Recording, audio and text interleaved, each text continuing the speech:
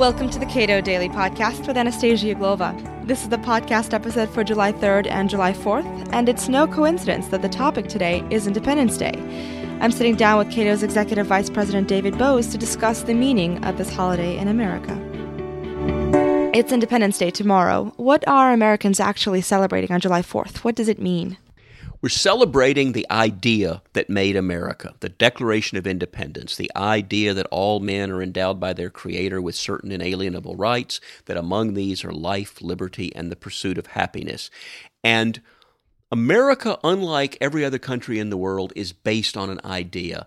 And that idea inspired people to leave the old world and come here, and then to rebel against the mother country, and then to build a new country based for the first time on the idea of individual freedom and limited government, and to restrict the government to protecting people's rights to rise and fall on their own.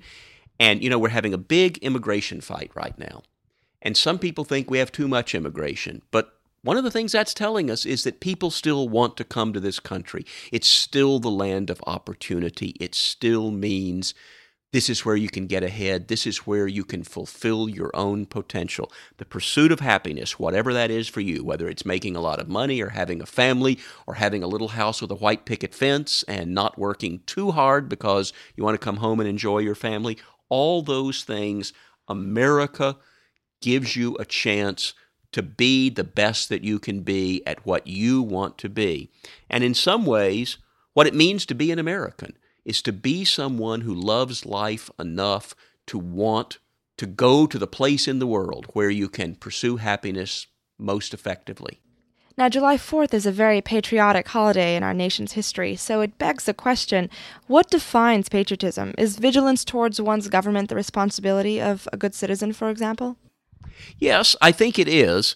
I think one of the great things about America is people are free here to be involved in politics or not. But the founders understood that you can't have a free society unless people do take responsibility for the way the government operates. If you just let the government run things, then it will probably not operate in the interests of the citizens. Some libertarians like to say a true patriot loves his country and hates his government.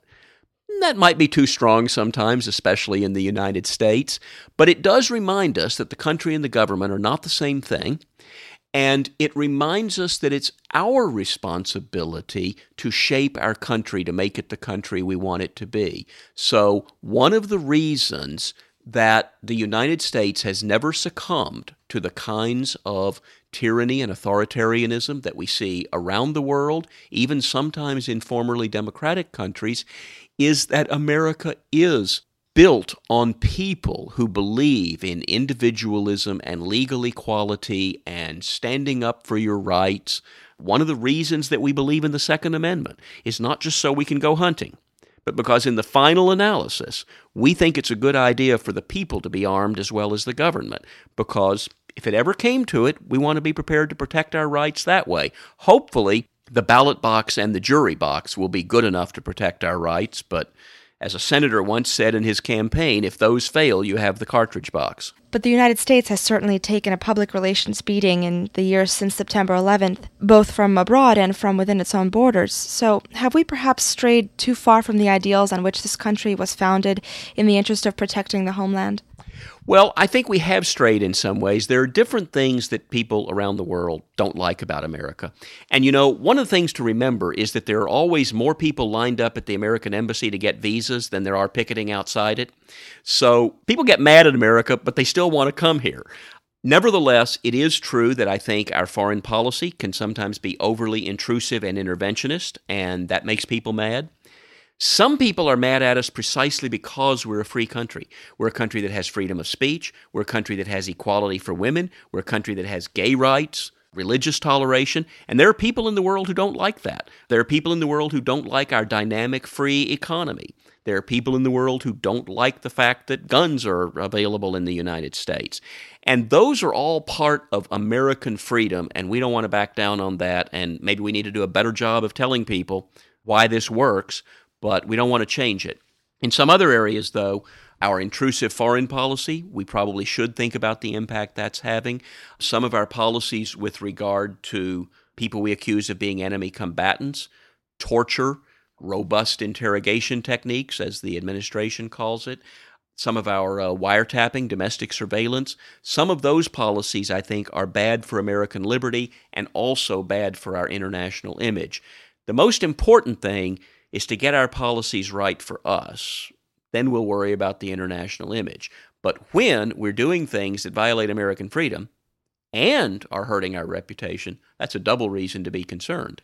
The Cato Institute, of course, engages these issues on a daily basis. How does the Institute plan to continue advancing its public policy mission? Well, obviously, all the things we do are about advocating and studying and promoting liberty. We publish books. We've distributed 3 million copies of the Cato Pocket Edition of the Declaration and the Constitution. Our books, our studies, our seminars, Cato University coming up at the end of the month, all about learning the first principles of America. And this July 4th, we're also announcing a new plan, and that's the creation of our Center for Promotion of Human Rights and our Global Freedom Initiative. And that is about taking all these basic ideas and taking them around the world to Russian-speaking people, to Arabic-speaking people, to Chinese-speaking people. We have a Kurdish program for the Kurds in northern Iraq and Turkey, and also a new program to take these ideas to the people of Africa in a couple of different languages.